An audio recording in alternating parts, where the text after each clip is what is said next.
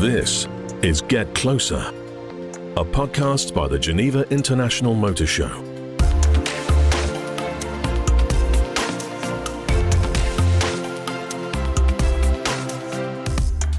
In this episode, we get closer to Chris Dinnage, a pivotal figure in motorsport and Formula One.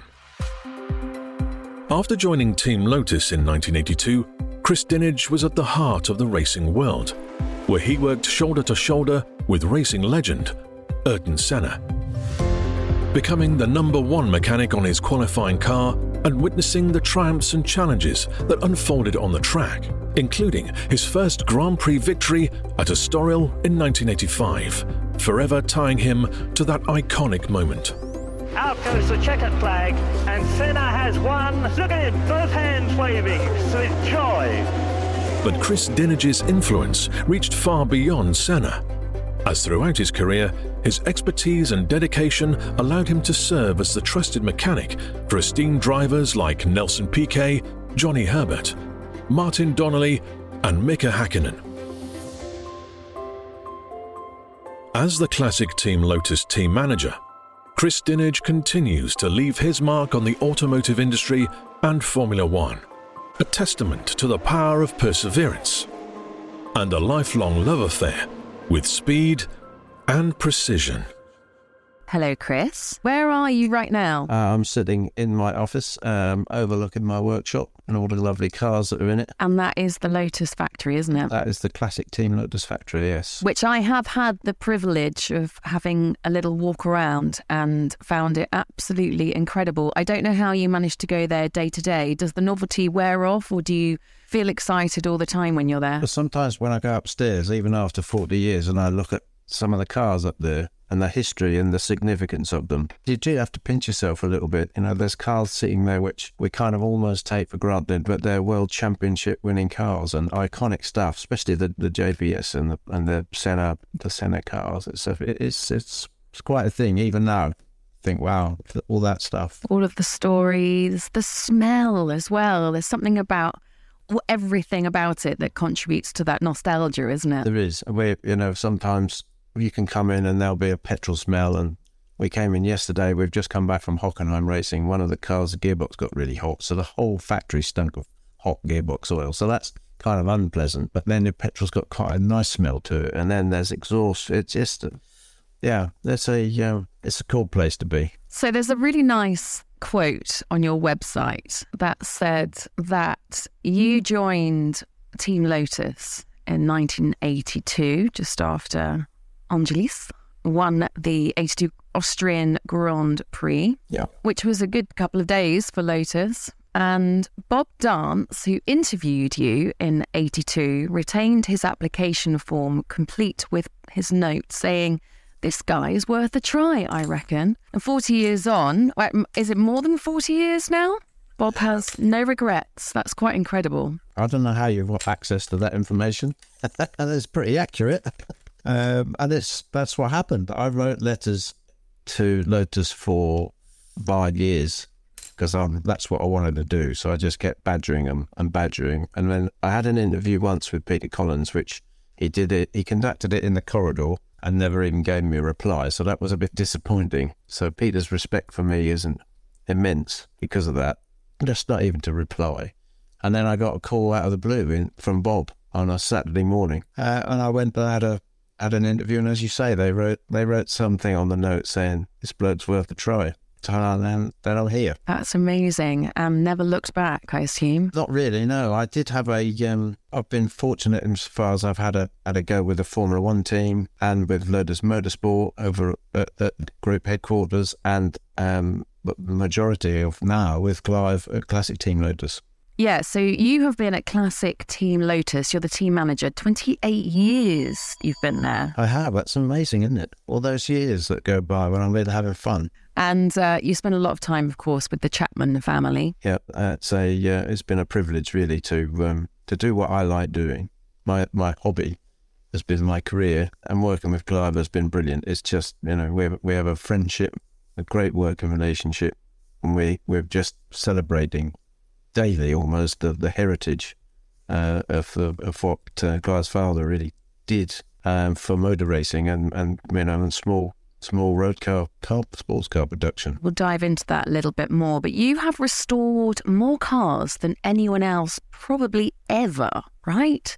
That's quite an impressive stat. What sparked that passion? Well, where it started with Clive and Classic Team Lotus and myself, he sidled up to me at Team Lotus one day and he said, I want to get some of Dad's cars running. And I thought he meant in the, perhaps at the weekends or the evenings. And he said, come for supper. So I went round to his home and we had dinner together, and it became apparent that it wasn't something that he wanted to do at weekends. He wanted someone to come and actually work on the family collection of cars full time. And it was a difficult time for the team. I thought another year there might not be a team here, so this is a good chance, a good opportunity for me to stay connected with Lotus, stay working on some of the cars which I'd built in period. And when I left, there were a few of my colleagues said, well, what are you going to do that for? And I felt it was the right thing for me to do at the time, and it certainly has proved to be the right thing for me to do. And it's been it's been 28 years of mainly pretty much good fun. Restoring and running these incredible cars, but some of them only run once. There must be so much passion to do that. We have done cars that have literally run once, and then we've tried to get the owners to run them again, and one day we will. We did Jimmy Clark's Indianapolis winning car, and it's owned by Ford. It's in a museum in Detroit, in Dearborn. We did a really, really precise restoration on it. We took it over to our track.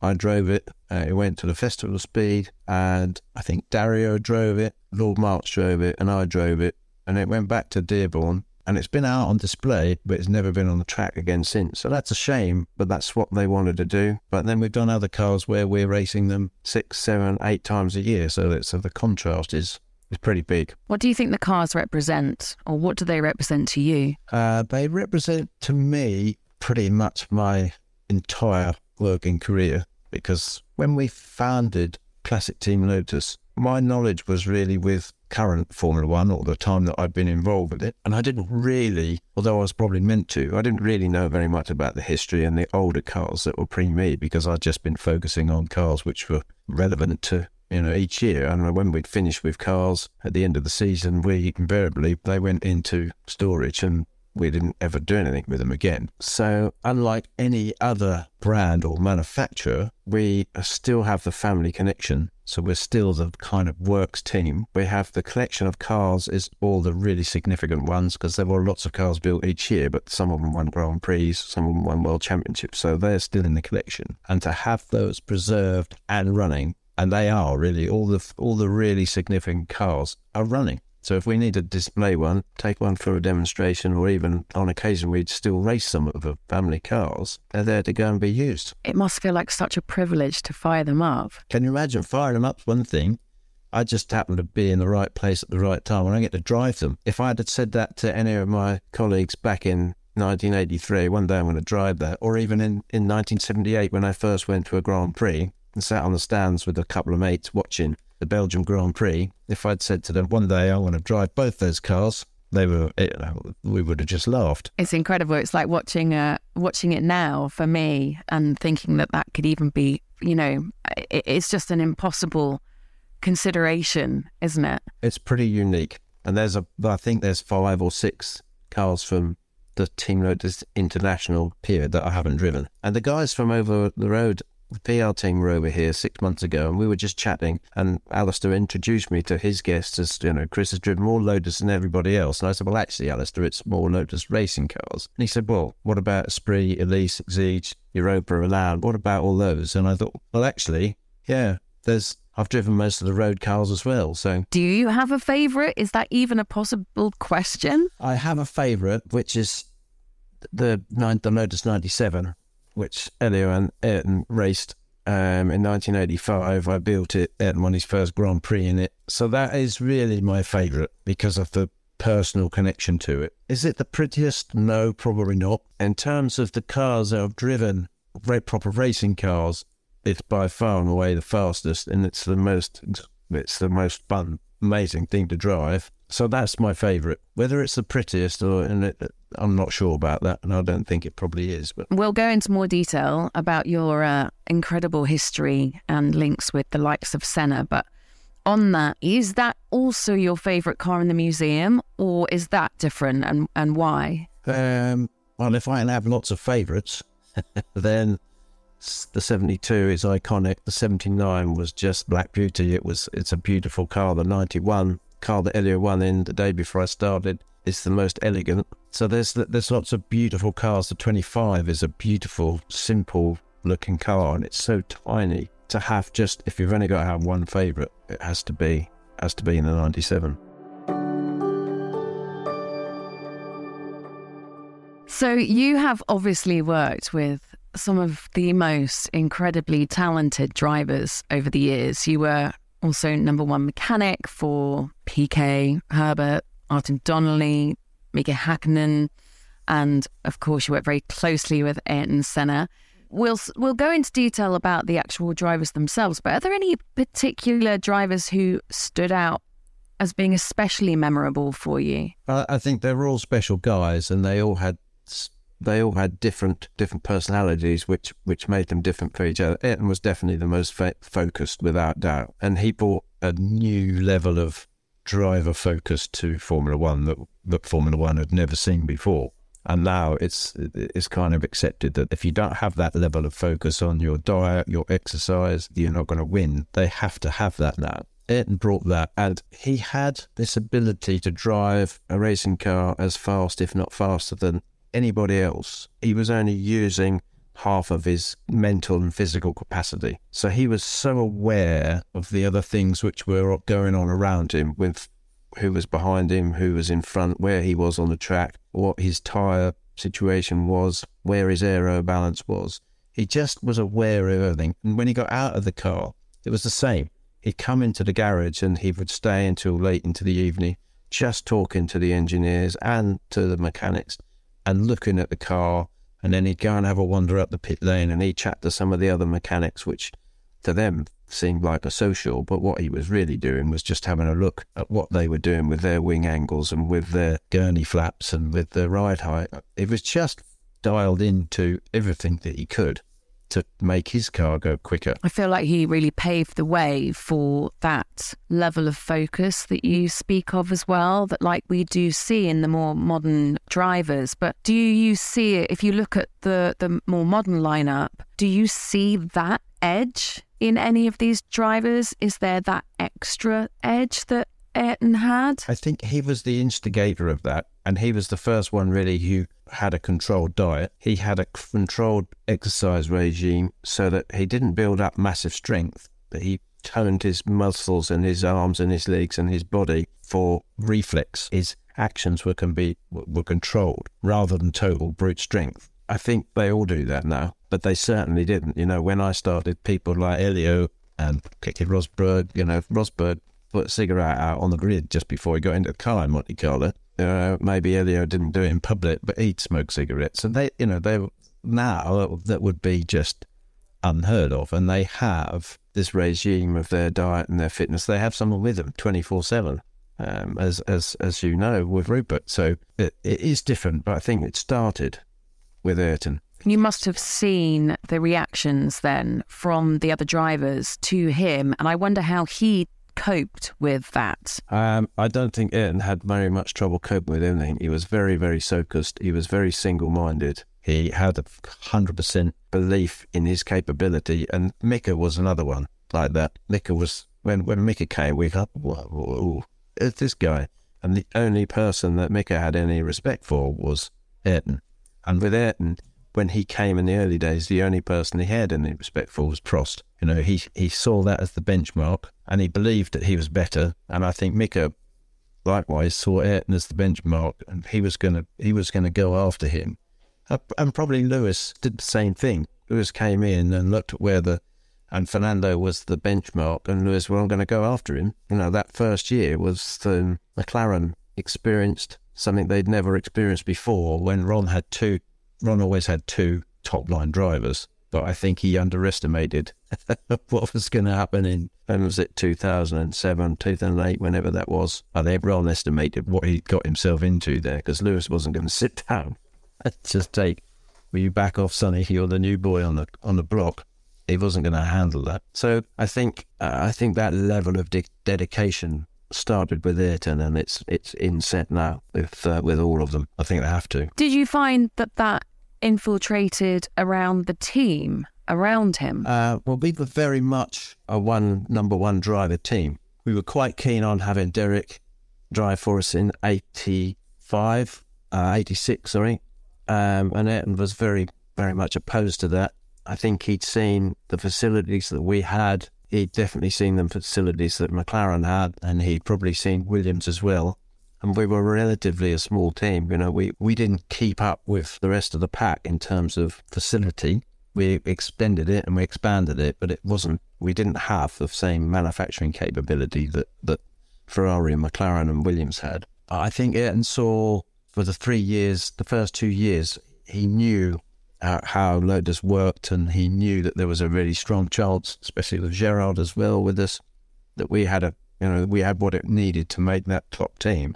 And I think when we introduced Honda and active suspension in 1987, he saw that as that was going to make the difference. And had they not introduced control tyres, almost certainly would have. And we had a car which was going to be able to run quicker, longer, faster on softer tyres, and that would have just increased our lap times. But they changed the rules on tyres, so we had to use the same tyres. Our car wasn't quite as good aerodynamically, so it wasn't quite as fuel efficient as the Williams, so we lost out on it. Yeah, we were primarily a one number one driver team, and someone else in support, because we didn't have the resource that McLaren and perhaps Williams had. It's incredible. It must be so incredible to look back. I mean, I can't even obviously begin to imagine what it was like to work with or be around someone like Ayrton Senna, and you have that history. Right place, right time.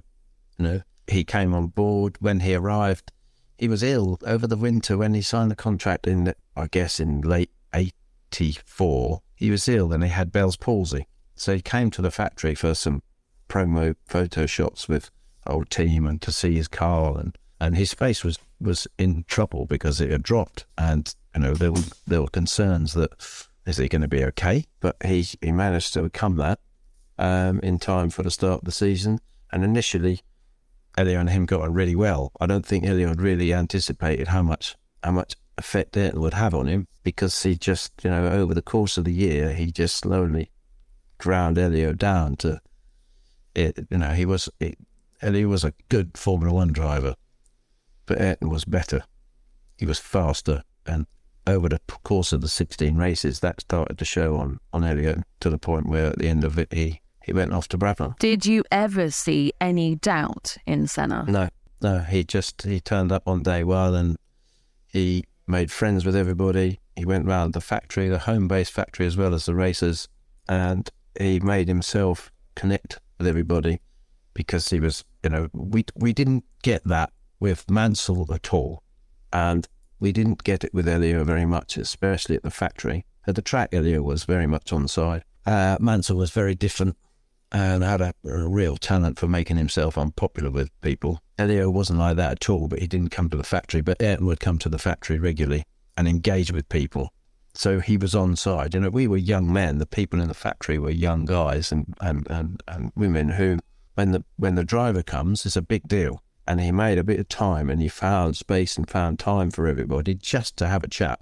I can't say he was personal friends with everybody. I knew everybody's name, but he made himself connect. So then automatically, as a team member, you want to do a little bit more for him, because he was making the effort. And again, I think that's something that has sort of been passed down through the generations, hasn't it? Whereas, like you say, the likes of...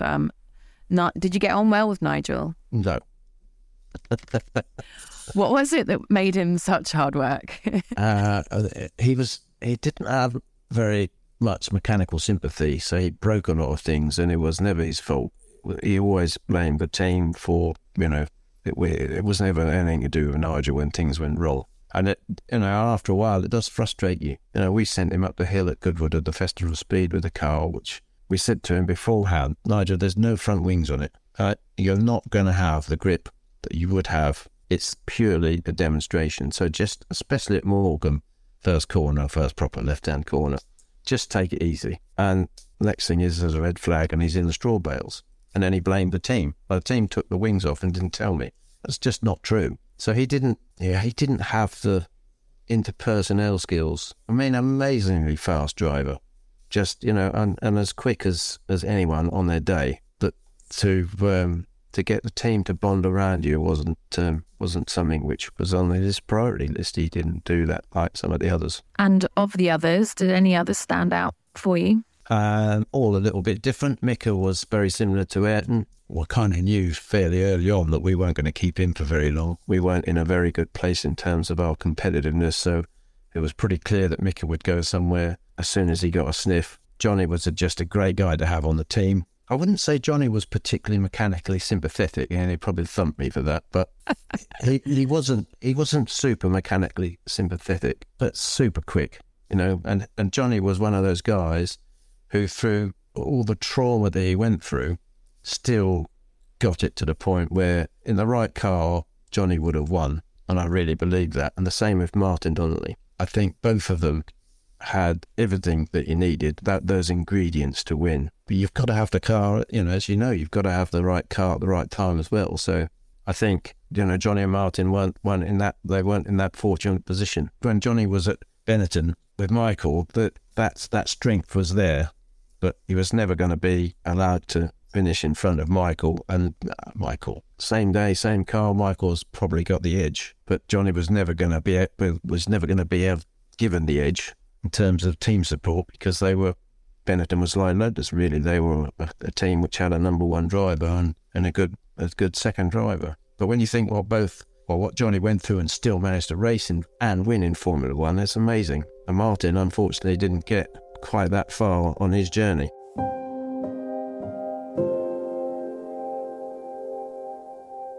How tough? I mean, obviously, safety has changed like monumentously over the years, but those eras, like, how tough was it for you guys to deal with the losses? Well, until Martin's accident, I hadn't experienced it firsthand. So the first real experience I had was when Elio was killed at Ricard. And we'd finished testing the day before, and I was at the hotel. I had breakfast at the hotel with Richard, another one of the mechanics, and Ayrton. There's just three of us. That was all that's left. We'd finished our testing. Some of the other teams were still going. And Ayrton left, so I'm going off to the track. So he went off. Richard and I had finished breakfast. We hung around the hotel, sitting by the pool, in fact, waiting, to the point when we're going to go off and fly home in that evening. And I don't know, 11:30, 12 o'clock, Ayrton came walking back round the pool side, and we see, why is he back? And he'd come back to say that, Elio had a big accident and think he was going to make it. So that was the first experience I'd had with that kind of thing happening in Formula One, but it was with another team. So the impact was significant. And I remember sitting at the airport on the way home, and somehow Mansell was there. I think Derek Warwick was there. I can't remember. There was an our crew and some of the other guys, and we were kind of just sitting in the departure lounge. And the guys I remember Mansell being quite vocal about, the safety and what had happened today. And that was a really surreal situation to be in, because we didn't really know what had happened. And it was just being talked about in the terminal. And as me, as a fairly young man, early part of my career, in the middle of these guys, these drivers talking about the accident that happened that day. So it was in a Brabham, and it was a test day. When it's right on your doorstep, the Martin's accident, my car, and I remember being on the pit wall with Frank Durney, who was our race engineer, and we were looking at the sector times, and Martin had blitzed his first sector, he'd blitzed the second sector, and we were like, oh no, this is going to be a good lap. And the red flag came out, and our immediate reaction was, someone's shunted, someone's gone off and screwed our lap. And then all the cars started to come back down the pit lane. And you're looking and you're waiting and yours doesn't come back. And then we kind of realised, well, it's Martin that's crashed then. So I walked out the back of the garage and across the paddock, and I met Ayrton coming the other way. And we stopped kind of face to face, and he never said anything, and I never said anything. And then I realised we didn't need to say anything. There'd been a big accident, and it was Martin that was involved with it. So I carried on walking. Ayrton went back to the box, and then I got to the fence and saw what was the remains of our car. 5-10 minutes earlier, I'd strapped Martin into it. There's a whole lot of people standing around what was obviously Martin and lying in the middle of the track, although I couldn't see him. And looking at the car and what was left of it, I was, as probably everybody else thought, there's no way that he's going to be alive. You know, how did he survive that? To this day, I don't know how he survived it. And they took him to the medical centre. I remember Clive's sister, Sarah, was there, and she came up and put her arm around me and said, "You okay?" And I was like, well, actually, because when people say, "Are you okay?" we all say yes, don't we? But, yeah, I'm okay. But I really wasn't okay. And I'm sure there was a whole lot of people in the garage that day who weren't okay.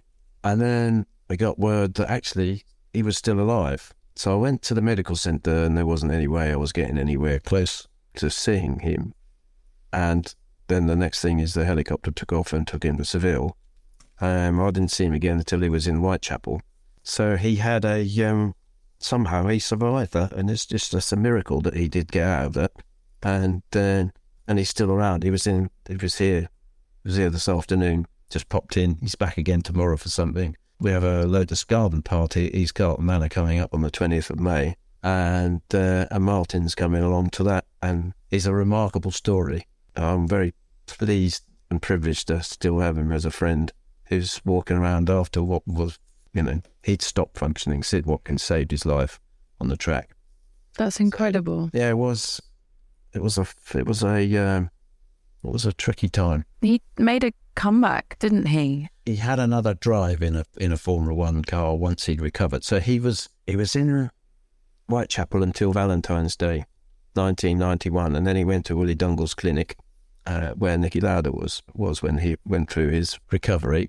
And Martin had a go, but he wasn't. It was a more a psychological thing to help Martin through the trauma, I think, than anything else, because he wasn't going to be racing in Formula One again. But then he did. He did his own. He had set up his own Formula Vauxhall Lotus team and in Formula 3, and had a successful business running cars. And from time to time he still got in a race and did a couple of races. And now he's most of his time is tuition now. He teaches people to drive race cars and to enjoy their own cars on track days and stuff. And he's very much a guy who lives every day for each day.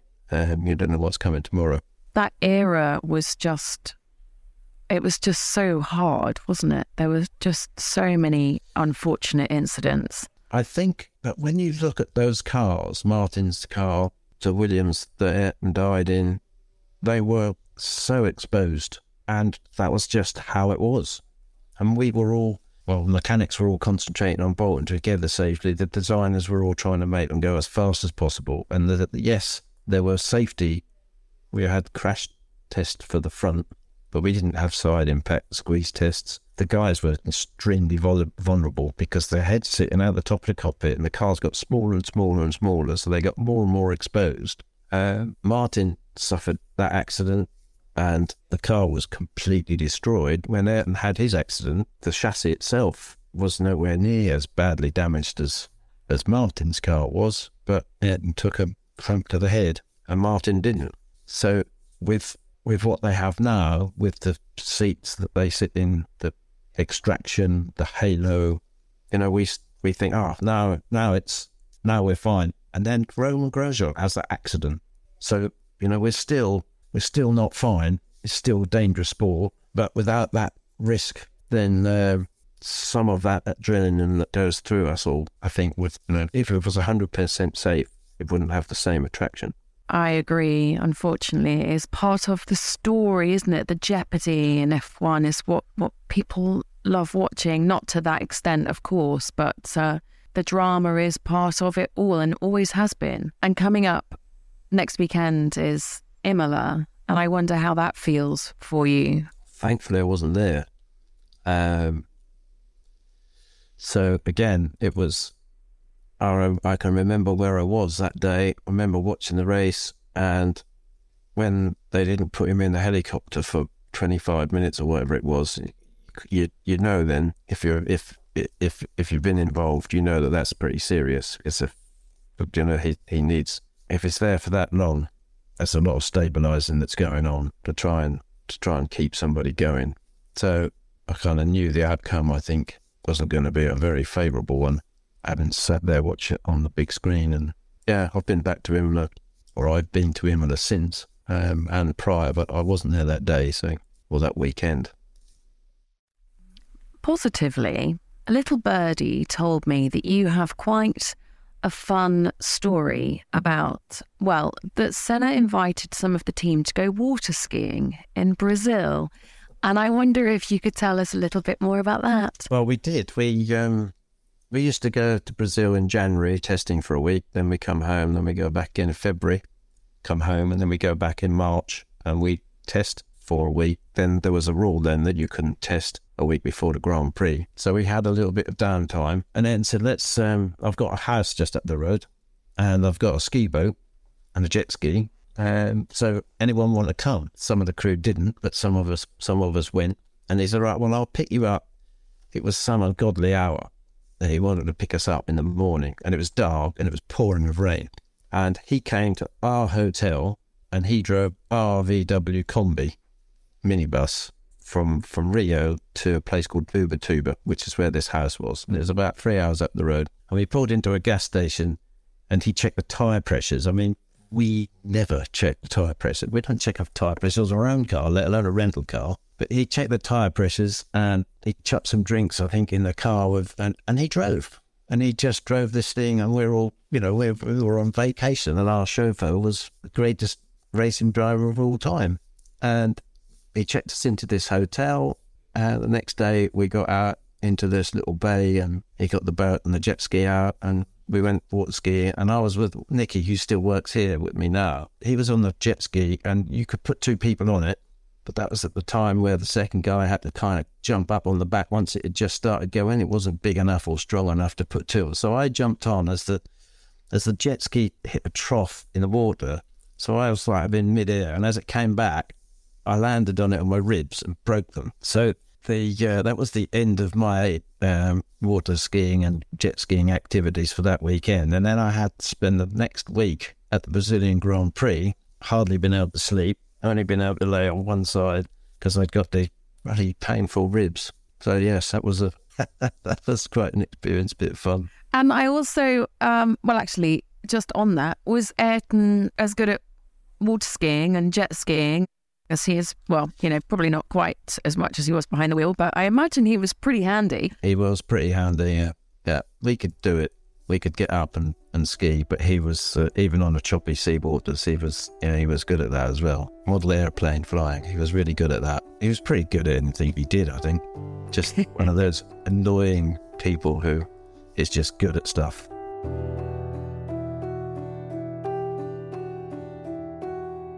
Obviously, we've touched on the safety element of Formula One and motorsport in general, but has that been, or do you think that has been the most significant change? Do you still enjoy watching Formula One?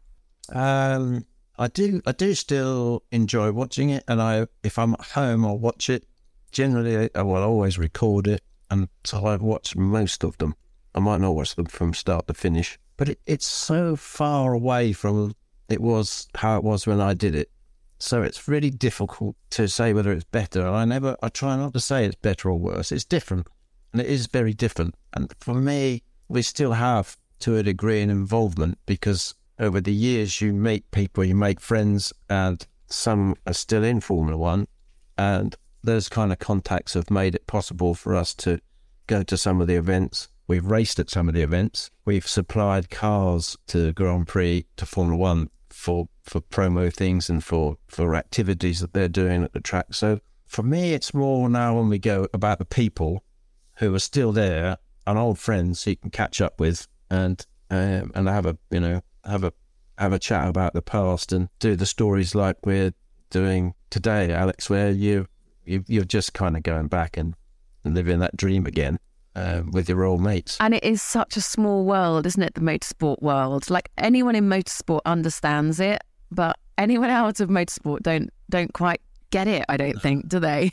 There's a whole ethos on how you go about getting the job done. And when I started in it, I wanted to do it for so long, there was no way. I was on a 3-month probation and there was no way I was going to fail. I wrote everything down in a book that they taught me. And one guy, Hugh Wright in sub-assembly, he taught me how to set up uprights, how to build all these car parts and components. And I went home and I wrote it in a book every night because I wasn't going to fail. Once you get that dedication to making sure that you cover every little bit, and back then with a team of 100 people at Lotus, that's all it was. In fact, probably less when I started. You didn't have that culture where, well, someone above me, someone in a different room is making that, and we had to make bits sometimes. So we did a lot more than each individuals do in Formula One teams now. The difference now, of course, is that things never break down. You're really unfortunate if something breaks down in Formula One today. And back in those days, they did. We made things not by CNC machine, by hand. And, the engines, we all thought, when we got a Renault engine, we thought, wow, the technology in that turbo engine compared with the Ford DFV that we'd had before is amazing. We've got one apart on the bench at the moment, a V6 Renault, and the technology that's in that is not that much different to the year before the Cosworth. Whereas now, with batteries and blocks that are machined out of solid, we thought then leading technology, these things still had mechanical fuel injection on a turbo engine when we first had them. You wouldn't dream of entering into that. And we wouldn't have dreamed of taking a Renault engine apart in 1985 or 1984. We just wouldn't. But we've got one on the bench with a head off it because we wanted to have a look at something inside. And to think, what was it, the 80s, that an engine would do one qualifying and that would be it? Yeah, well, at the end of pre-restrictions, so 1986, when there were no restrictions on engines other than fuel consumption during the race. So with Renault, we had low compression engines with big turbos, so you could get more boost, more power, and a massively high fuel consumption. But for qualifying, it didn't matter. And we used to take the wastegate off and put a blank cap over it. So you had terminal boost. There was no control over the boost. Whatever the turbo would spin out and generate boost through the compressor into the engine would go in. And we had 5 bar of boost. And the dyno at Renault went up to 1,000 horsepower. And these engines in qualifying trim exceeded that. And they didn't know how powerful they were. They estimated about 1,200 horsepower with the Renault and 1,400 with the BMW 4-cylinder. So for qualifying, we had 2 sets of tyres, no wastegates, and we changed turbos in the session as well as tyres because they had the tendency of being at such capacity and stressed so much that they just could blow up a turbo during quali. So we put new turbos on, new tyres, and then for the race had a high compression engine and much smaller turbos because we had a limit on how much fuel we could use. So there were 2 completely different cars for qualifying and racing in terms of the horsepower. It's no wonder that was sort of when we really saw the real blisteringly quick cars as well. It was, for us as mechanics, fantastic times because it was so exciting. 3 guys on each side of the car with big long gloves on, 2 of us changing the turbo, which wasn't red hot, but it had been, and someone else with a watering can, just keeping our gloves cool. And, it was something like a 12, if we did it in more than 12 minutes, we'd been slacking. Could do the whole thing in 12 minutes. I think that was the number. Oh my God, it's just so different, isn't it? Very different. Yeah. Pit stops when we first started doing them in 83, we actually had racing drivers' boots on, which had leather soles. We had a single layer fire suit and a balaclava on a pair of gloves. That was it. And then when we increased our levels of safety, the refueling guys had a helmet, I think, and a fireproof suit, a 3-layer, but the rest of us didn't. We had to get out of the way. Wow. We didn't have speed limits in the pit lane. No, of course. Just flat out, as fast as you can go.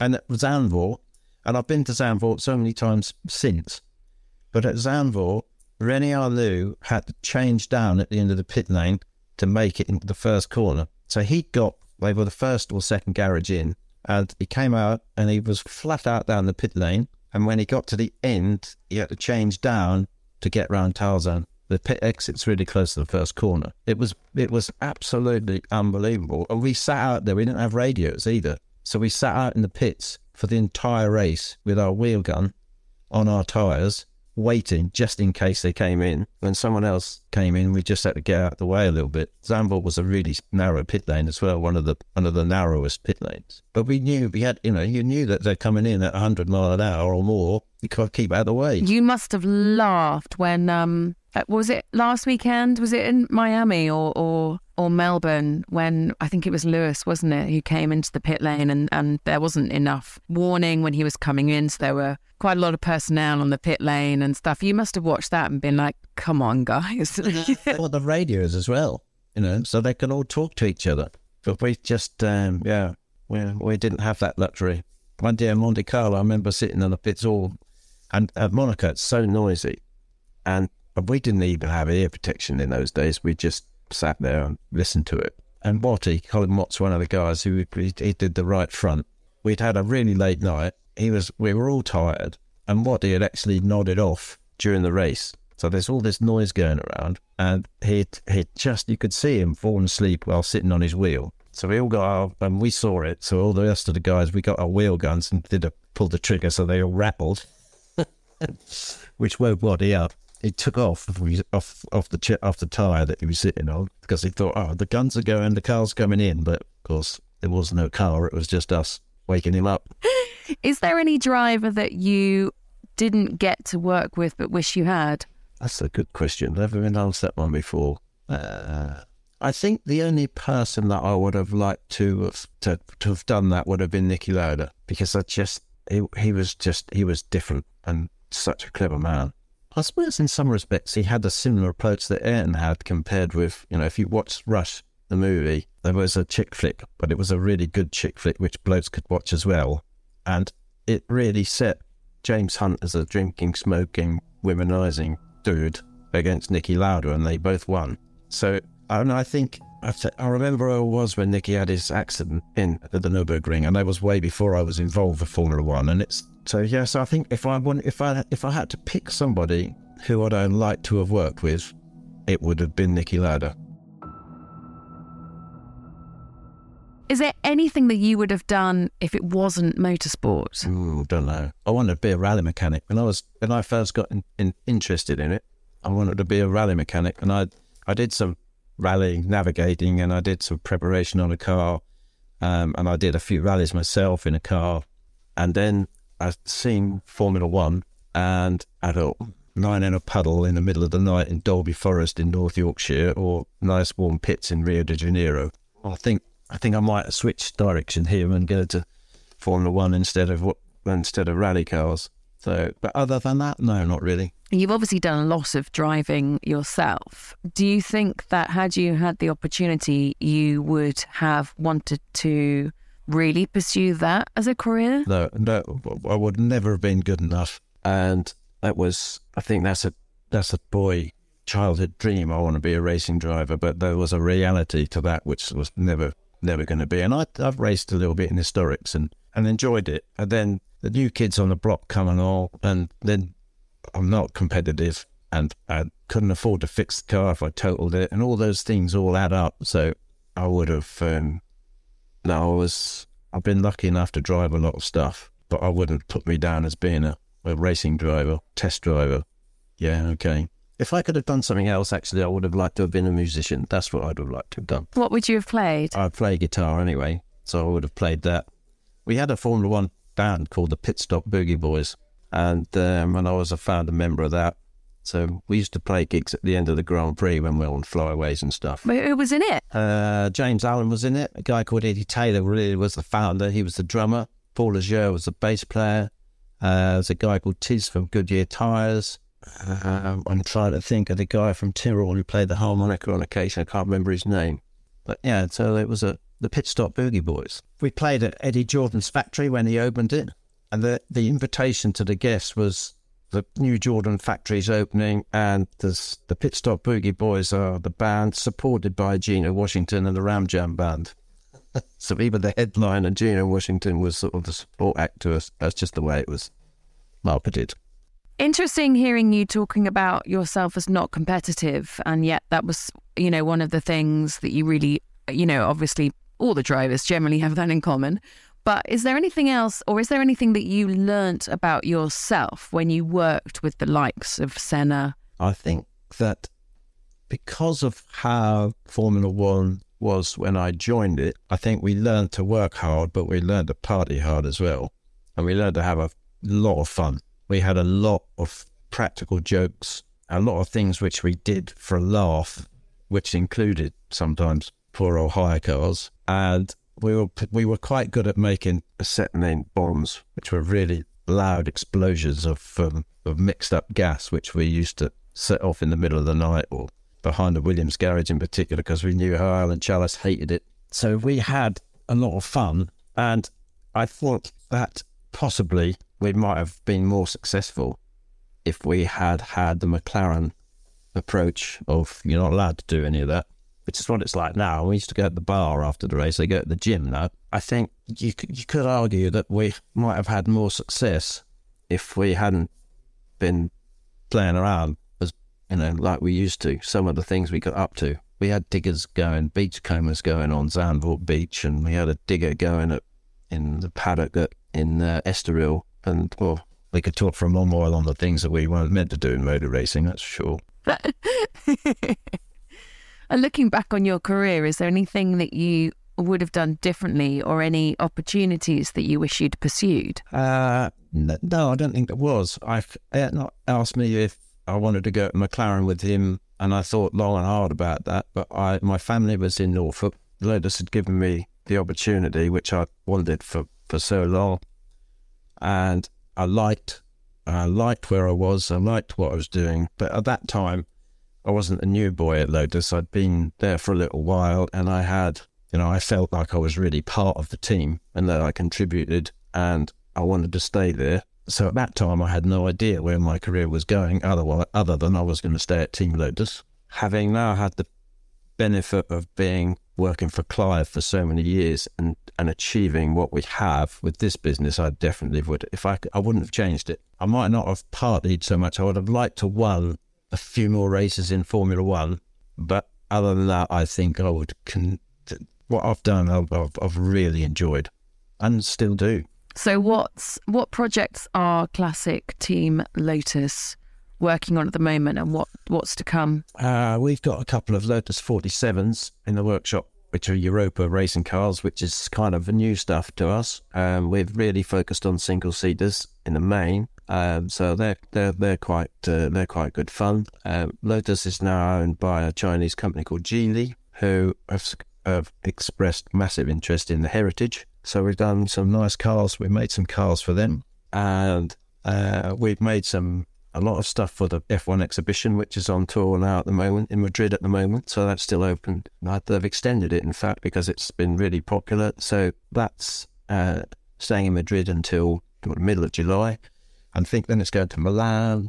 It's a big 10-year project of stuff. And so we made a lot of stuff for them, because the history of Formula One, the early part involved a lot of Lotus, so chassis, the first monocoque, the first stressed engine, the first that. So they focused on us quite a lot, which is really, really great. And they've done a fabulous job with the exhibition. So well worth going to have a look when it comes to your country. So we've made a load of stuff for that. We pretty much do everything in-house now. So we paint stuff now, we manufacture carbon composite stuff, fabricate stuff, and we put it all together and we take it to the track. So there's a whole lot of stuff going on. And people can come and see it, can't they? People can come and see it, yep.